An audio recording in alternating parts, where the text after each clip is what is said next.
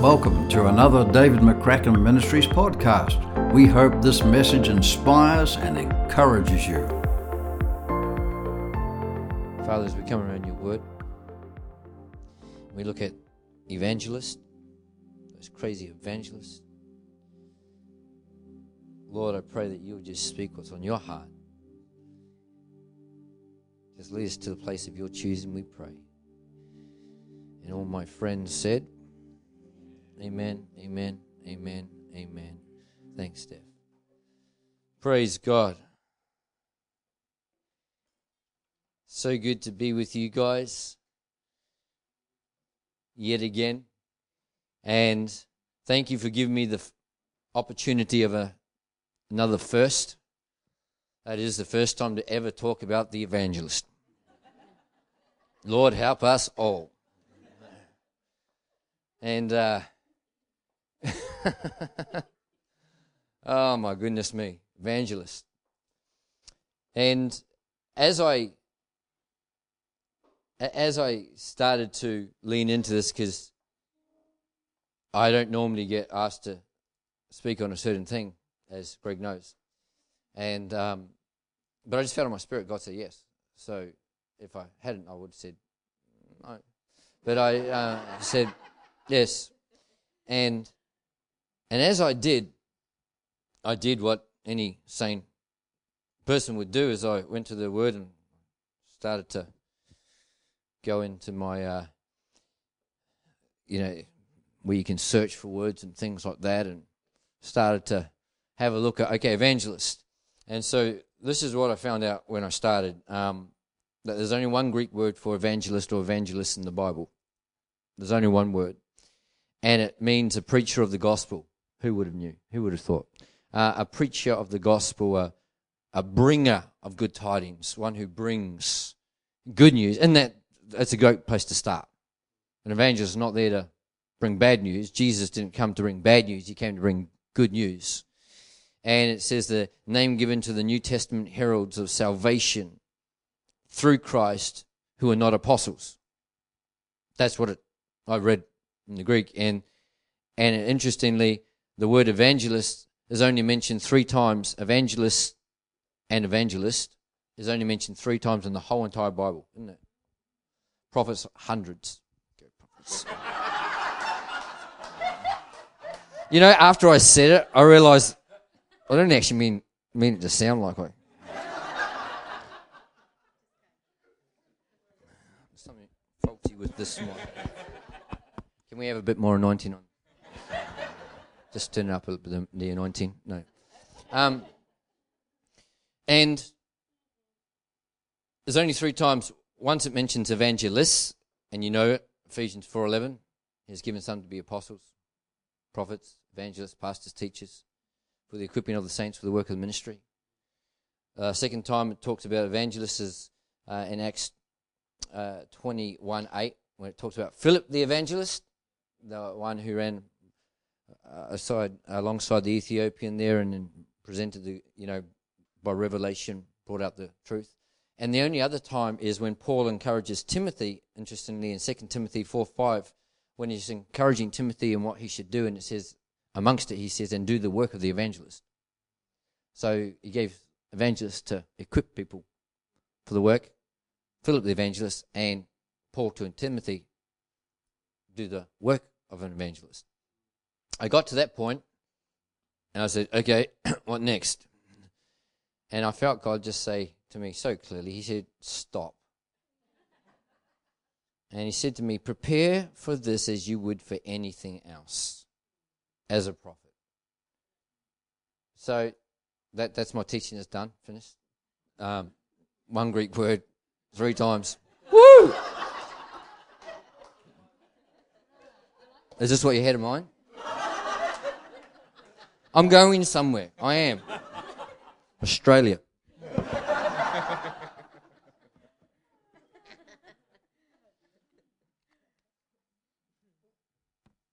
Some of you are hoping it's going to get better than this. I came for this. And it does. It gets a lot better. Because as I started to listen, Father started to speak to me, and that's what I want. I don't want just some teaching. And please, I don't mean that in it. I'm talking about I don't just want some facts or some figures or it's 3 times. I don't want that. And I'm going to say something that you cannot theologically find. Okay? So I'll just put it out there and you can mop it up. But it isn't just in worship and just as in my room just before I came where I'm just listening. And as I said, if you look at prophets, if you look at apostles and stuff, there's many accounts, many times with references, Old Testament and obviously prophet, but in the New Testament, many times with the apostle. And I just wonder if the Holy Spirit, this is what I feel in my spirit. So I'm submitting this not as theology. It's just I want to open this up to, this is what I'm feeling. So I'm going to say it because I think Father's wanting to say something. I wonder if there's not a lot of, there's only the 3 mentions of the evangelists, one with the purpose of, equipping the people to do, one where it mentions an evangelist, Philip, and the other one is to someone who's not an evangelist saying, make sure you do the work of an evangelist. I just feel in my spirit, I wonder if it doesn't mention it too many times because God is saying the heart of every believer is to be the heart of an evangelist, and let's not even mention it too many times so we go, that's their job. Because it does mention prophet many times, but it also mentions prophecy. Prophesy. It says, Paul says, come on, follow the way of love and eagerly desire spiritual gifts, especially the gift of prophecy. Stir it up, kind of stir up the gift of God. I'd have everyone, I want everyone to speak in tongues, but I'd rather have you speak a word of prophecy. It's like, we get that. It's not just for the prophets. We get that. Paul said to the church, I want everyone. He even goes as far as to say the one who prophesies is greater than the one who speaks in tongues, because the one who speaks in tongues, you just build yourself up. But this is about building others up. That's what it says. 1 Corinthians 14, 1, 2, 3, 4, 5. And I'm just feeling in my spirit, I wonder if God is saying, you know what, there's not an overemphasis on evangelists because it's not really down to a person. It's not really down, that's what they do. But this is something that Father wants to capture on the heart of every believer. And so as we lean into this,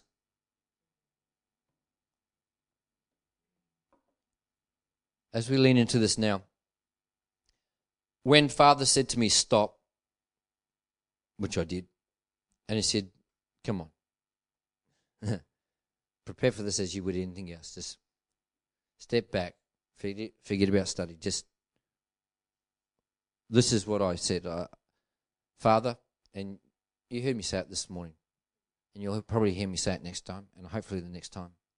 And as Father, help me to see as you want me to see, and help me to be who you want me to be. And I felt Father say, that's the heart of the evangelist. That's the heart of the evangelist. God, I need to see people as you see people. And I need to be to people who you want me to be to people so that people can encounter you. That's all I want to talk about tonight, those 2 things. Because this is the heart of the evangelist. So I'm not going to go into deep things on the evangelist tonight. I'll leave that to Greg and others. I just want to lean into what Father is saying to me, that the heart of the evangelist sees people as Father sees people how Father wants me to see them. I fear that sometimes we see problems, not people. I fear that sometimes we even see potential, not people. What can they do for us? What can they do here? What can they do? How can they serve? God always sees people.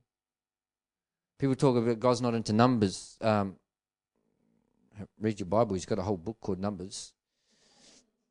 And he is really good at keeping records of how many here and there and everything else. And he talks about how many disciples he's got. He talks about sending out the 72. He didn't say send out the disciples. He talked about one day about 5,000 men and women came and sat down and talked about 3,000 got saved. He's actually really into numbers. But the only reason he's into numbers is because every number represents a person. He's not into numbers for numbers' sake. He's into numbers for people's sake.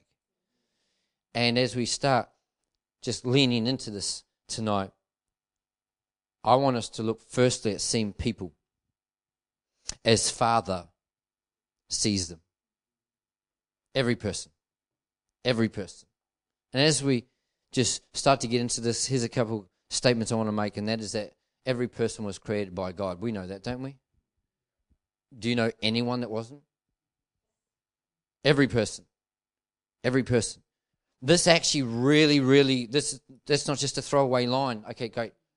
It actually affects how we see people.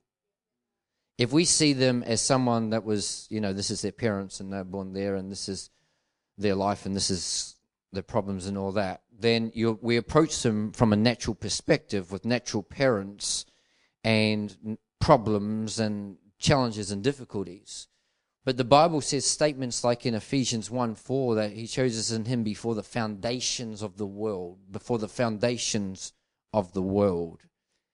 We read in Psalm 139 that he knit us together in our mother's womb. He knew us before.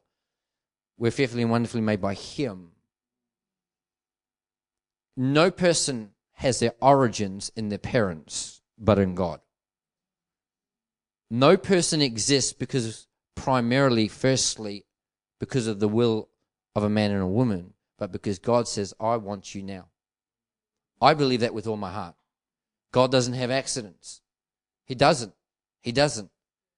And anyone that is born, even if they were naturally illegitimate, are not in the eyes of God because they are created by God before the foundations of the world conceived in God's heart and God's mind and God's intention. And I love that. And so the heart of an evangelist sees every person created by God. Everyone. You know that person that annoys the absolute snot out of you? Created by God, wanted by God, loved by God. And every person that was created by God, which is every person, was also created for a relationship with God. Come on. Not a single person that is breathing was not created for a relationship with God. Every person, everyone. And I really think that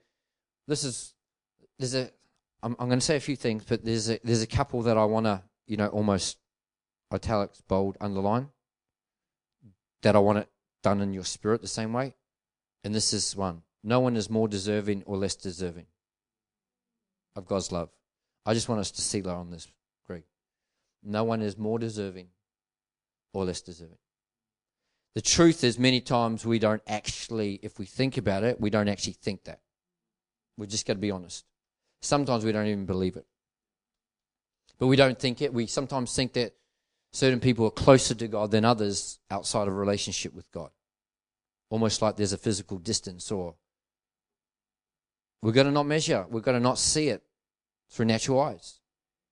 I got people in my, family, and you probably do in your family, extended family, different things that maybe you got two people that are not walking with God. One is living everyone else would consider a great life, and one is making really, really dumb, stupid, wrong decisions. And if we're not careful, we will have this subconscious, subtle thought that the one doing the dumb stuff needs God more than the one that's actually living life pretty well. We do. We'll pray harder for those that are doing dumber stuff. We do. Because we think they need God more. They don't. They do not need God anymore. They don't need God any less. This is really, is this okay? It's just that every person created by God, every person created for a relationship, no person more deserving, no person less deserving. One of the things that I have always said, is sometimes, again, we see people, maybe people feel this, where, almost like I don't need God, I'm like 90% good, And then you look at some people and you go, man, you're lucky if you're 10% good. Come on.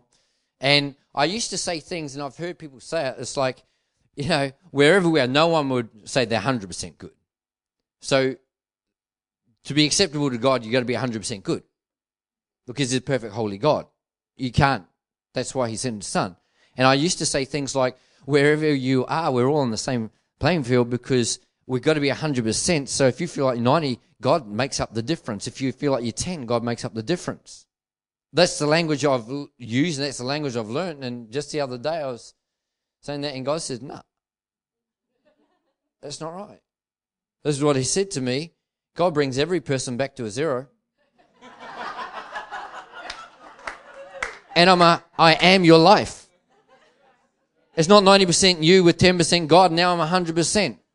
It's not 10% you with 90% God, and now I'm 100%. Now I'm complete. No, in God's eyes, this is such a loving statement. We are all big fat zeros.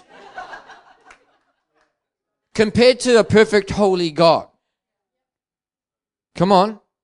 We got to understand perspective from God's. Our perspective is like standing here looking at a 100-meter hill and standing here looking at a 2,000-meter mountain and going, wow, that's so much bigger. That's so much, the difference is huge.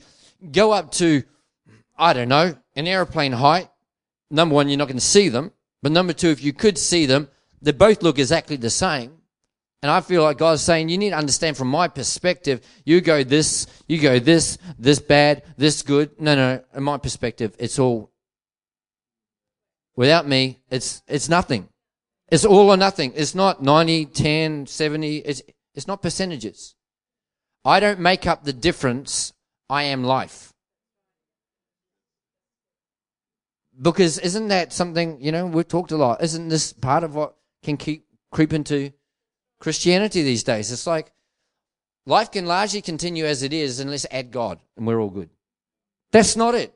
I am the way, I am the truth, I am the life. This is the eternal life that you might know me. And so I just want to really say that seeing people as Father sees them, this is the heart of an evangelist, is every person created by God, every person created for relationship, no one more deserving, no one less deserving. And you know what? Where this really comes down to a test for us, it's not when we're talking here and you're focusing in on what I'm saying. We go, yes. It's when that person in your world that has done you the worst of worst wrongs comes into mind. That we say, well, are they less deserving or more deserving? We think about our favorite auntie or our grandmother who the sun shines out of her eyes and we think that she's more deserving. Come on, I'm just being real, having fun. But there's, and I don't know if I've said it before, but Stephen, the martyr, the man who first laid down his life in Acts, he's been stoned to death as they laid their cloaks at the one called Saul. And he's not thinking he's less deserving. He's not thinking I'm more deserving. He starts to pray for him. God, don't hold this against them. Would you show them your mercy? Would you show them your grace? We celebrate the Apostle Paul. But it's because one man said, God created him for a relationship, and he's no less deserving than I am. That's the heart of the evangelist. The worst of the worst around the world is literally on the same level as any other person that doesn't know God. There are no degrees of separation. Let me read a couple scriptures. So, seeing people. Just before I move on,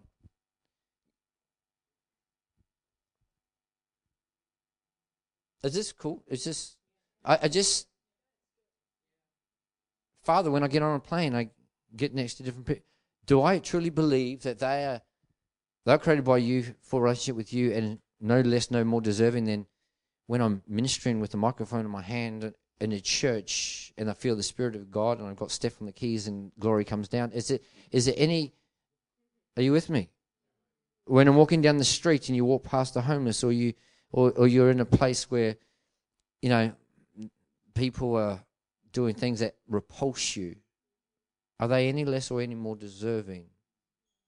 Are they created by God or not? Like, I don't know, but maybe our biggest prayer, if we look at evangelists, is, God, would you move my heart with compassion like Jesus was moved with compassion? Would you help me to feel what you feel? I might have told you this before, but I remember where I was when the day Osama bin Laden died. And everyone's celebrating, world and church, because here's someone who caused so much terror, And I remember saying to Father, what do you think? And it's instant and as clear as a bell. I just felt him say, my heart breaks because my will that none should perish, and I created him for a relationship and I'll never have it. Well, you saw him different than us. It's not excusing anything. And see, this is our problem. We think if someone was created by God for a relationship and that God wants a relationship, somehow we've got to excuse or say it's okay. It's not saying that. It's again in our own lives. What gets our attention most? Our sin or the Son of God? And I wonder if sometimes we have to resist that thing when it comes to those that haven't experienced the grace that while we're still sinners, Christ died for us, as Greg read. I want to get God's heart for people. Anyone else? Come on, I want to get God's heart for people. Jesus is tired. He's done his day's work. He's out there. He's weary. He's come on, let's go to the other side. And the crowd started to follow. And Jesus was moved with compassion. We know that statement, but that is in response to people that were needy. Okay, I'm feeling my Father's heart. I'm feeling my Father's heart. I'm feeling my Father's heart. Let me give you a couple of scriptures on this, then I will do the second thing.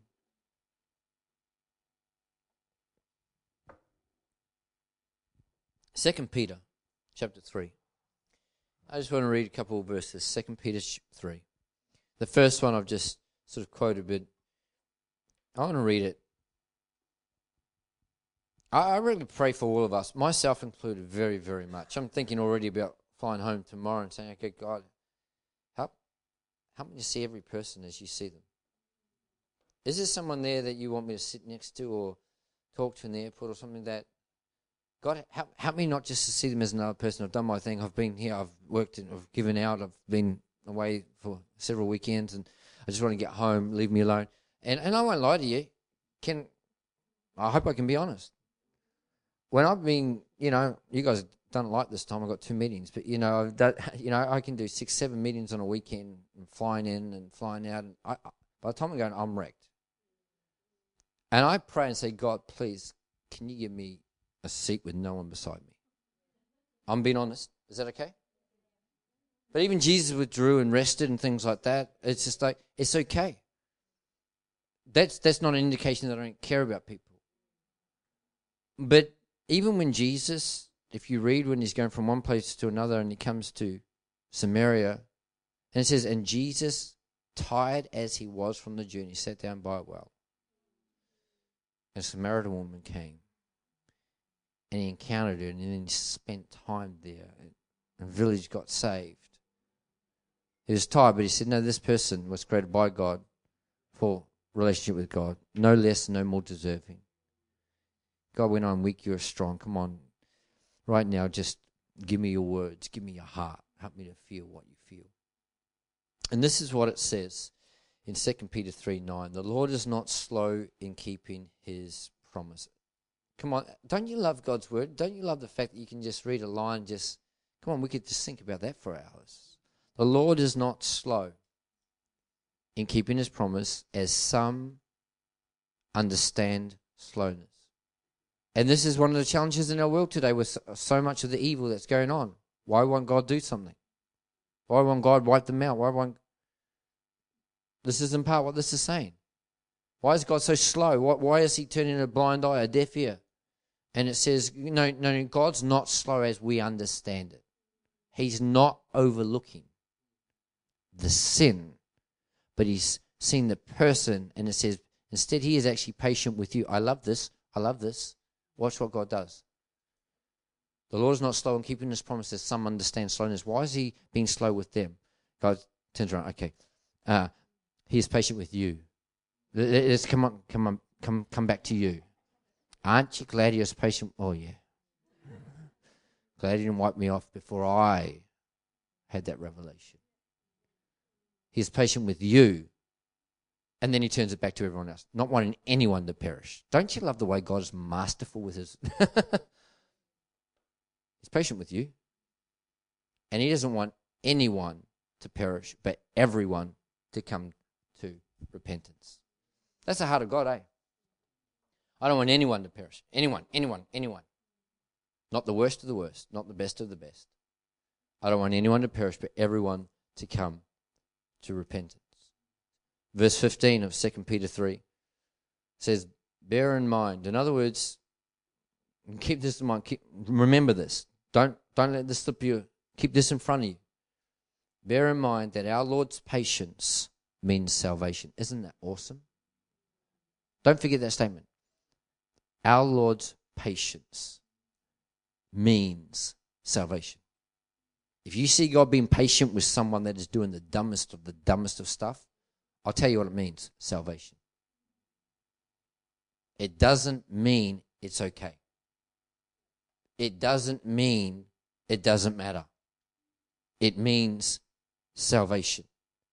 Just as our dear brother Paul also wrote you with the wisdom that God gave him. So the first thing, as I just started to pray about, from my calling's perspective of evangelist, is, Father, help me to see people as you see people. And then flowing from that, because it's always going to be flowing from that. And we've got that God created every person. That God created every person for relationship, that no one is more deserving or less deserving. And it's God's will that no one should perish. God's patience literally means salvation. That then flows on to the next part that he's spoken to me, and that is being to people who Father wants me to be to them, so that as many as possible can know him. Being to people who Father wants me to be to them,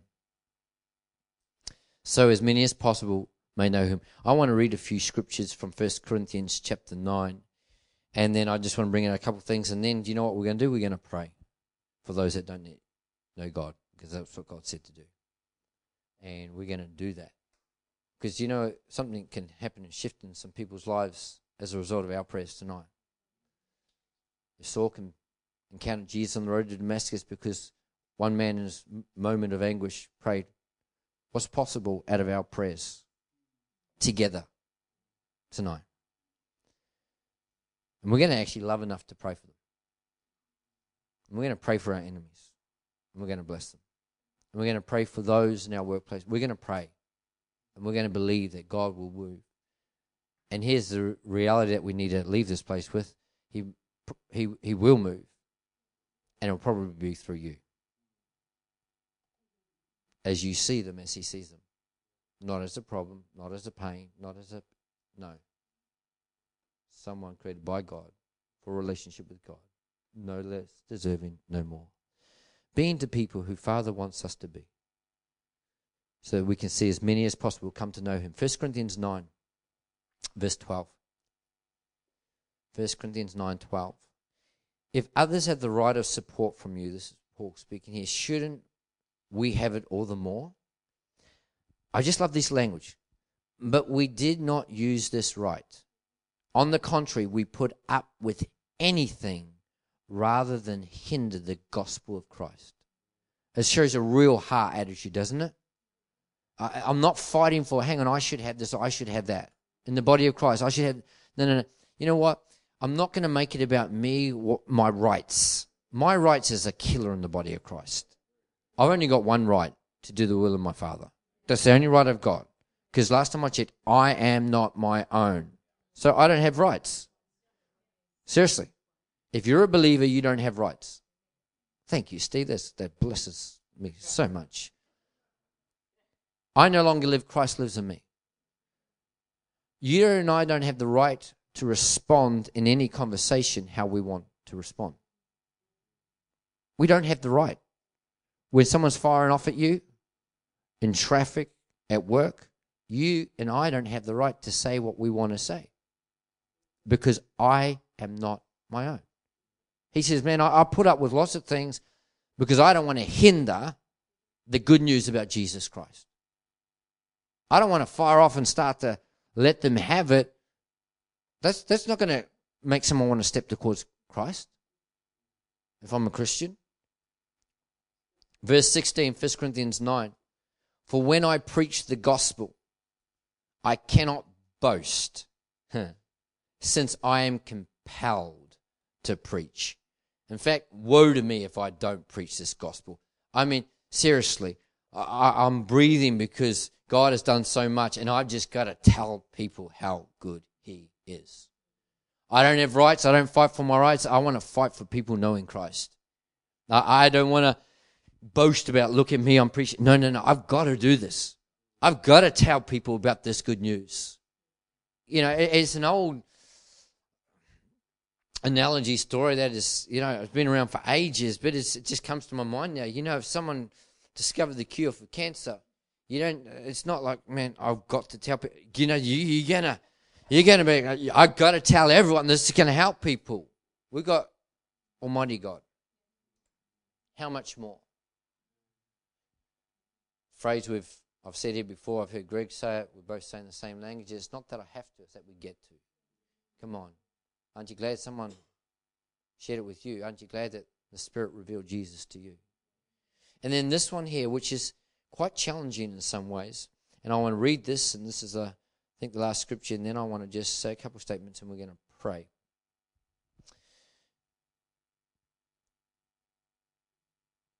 Paul said, I'm not going to fight for my rights. I'm not going to do that. But then he goes on in verse 19 of 1 Corinthians 9. This is a great chapter on evangelists, actually. Though I am free and I belong to no one, I have made myself a slave to everyone. I'm not a slave to anyone.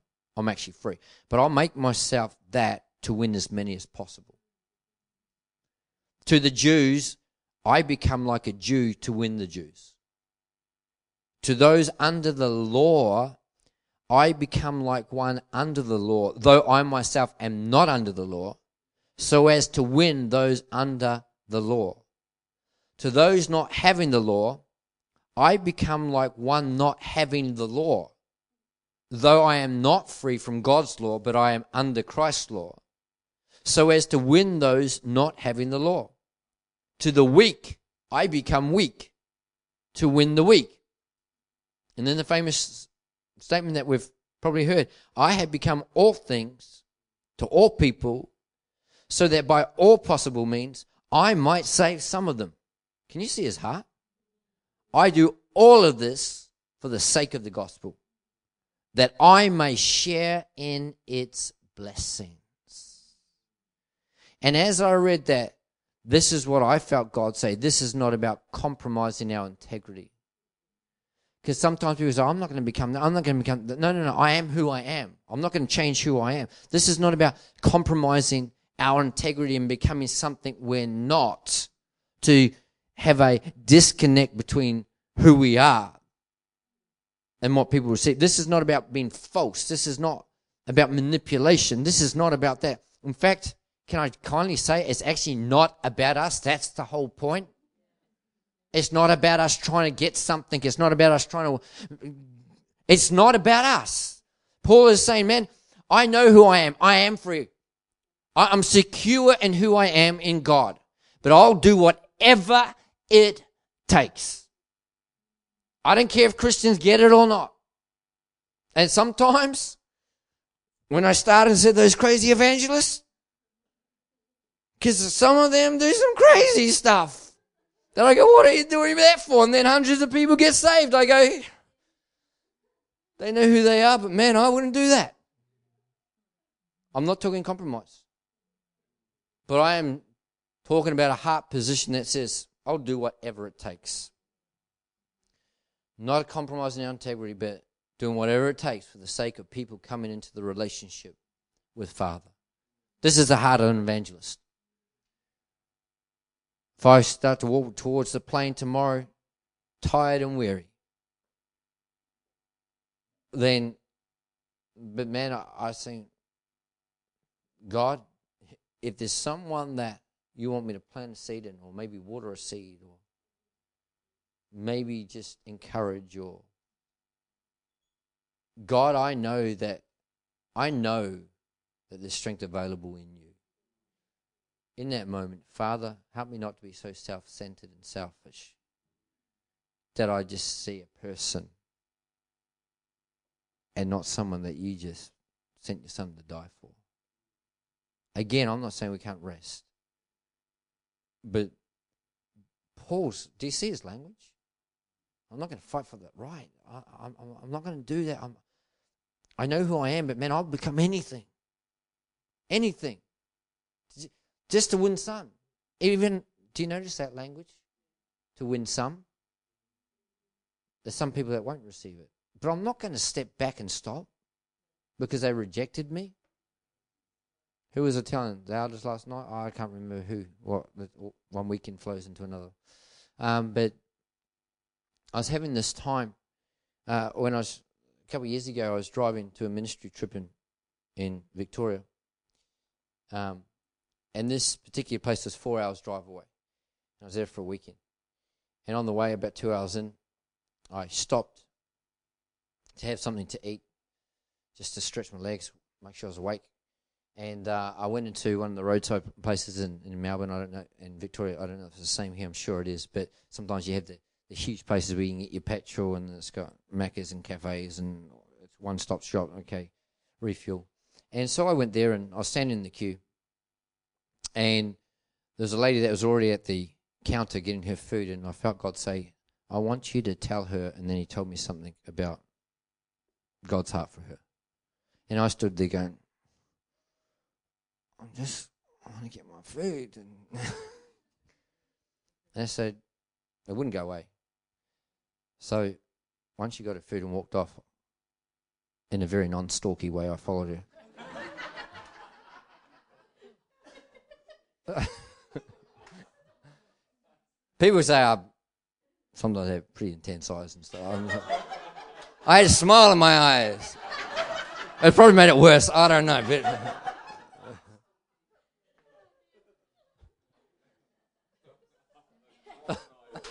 Prophet eyes. Is he one of you? Stop distracting me.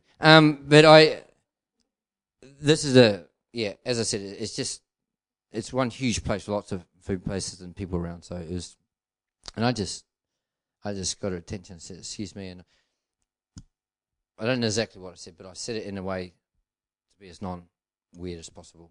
And said, I'm a Christian, again, right now I can't remember. But I shared in obedience to what Father told me to do. And it was very nice. And I was ready for Steph to suddenly miraculously appear. And heaven and glory, and everyone got slain in the Spirit and filled with the Spirit, and revival broke out. And instead, she turned around and went off her nut at me. And she did it in such a way to make sure others heard. And I was standing there with my tray, like a puppy with a tail between its legs. I literally, because she walked off after abusing me, I went and sat down in the furthest corner.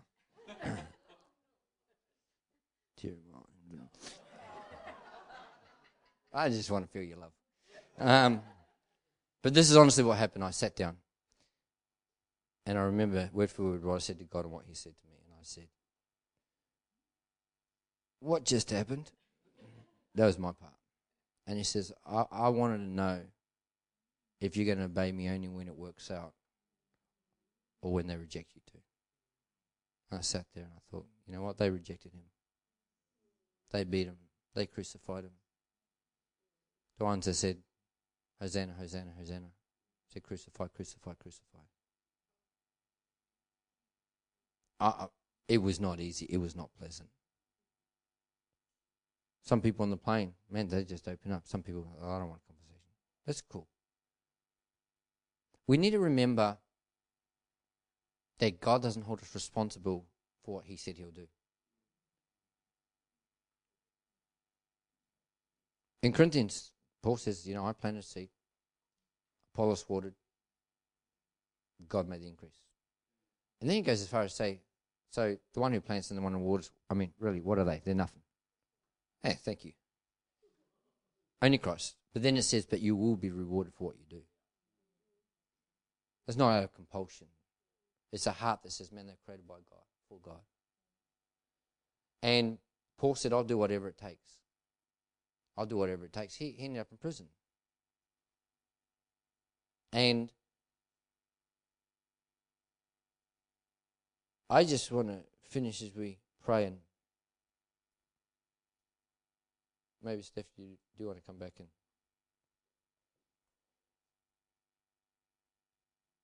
And that is that sharing the gospel becomes a highest priority again in our lives. It's about knowing Him. This is not compulsion. But if this is about evangelists, if this is the start of this, again, I really went to God and just said, Father, I want to see as you want me to see about sharing tonight. And I want to be who you want me to be in sharing tonight. And that's, as I said, when he just said, well, that's actually the heart of the evangelist. Seeing people as Father sees people. How many people think that'd be a great thing for us to pray? Father, would you, I don't know about you, but maybe sometimes I need my heart shifted a little bit towards certain people, not others. Yeah? Maybe our prayer, and I think we can just pause for a moment and say, Lord, firstly, help me to see. In fact, let's just pray for this part first. Let's pray for this part first, and then we'll pray for the next part. But can we just spend a moment with Father? Thanks for listening. For more content, head to our website, davidmccracken.org.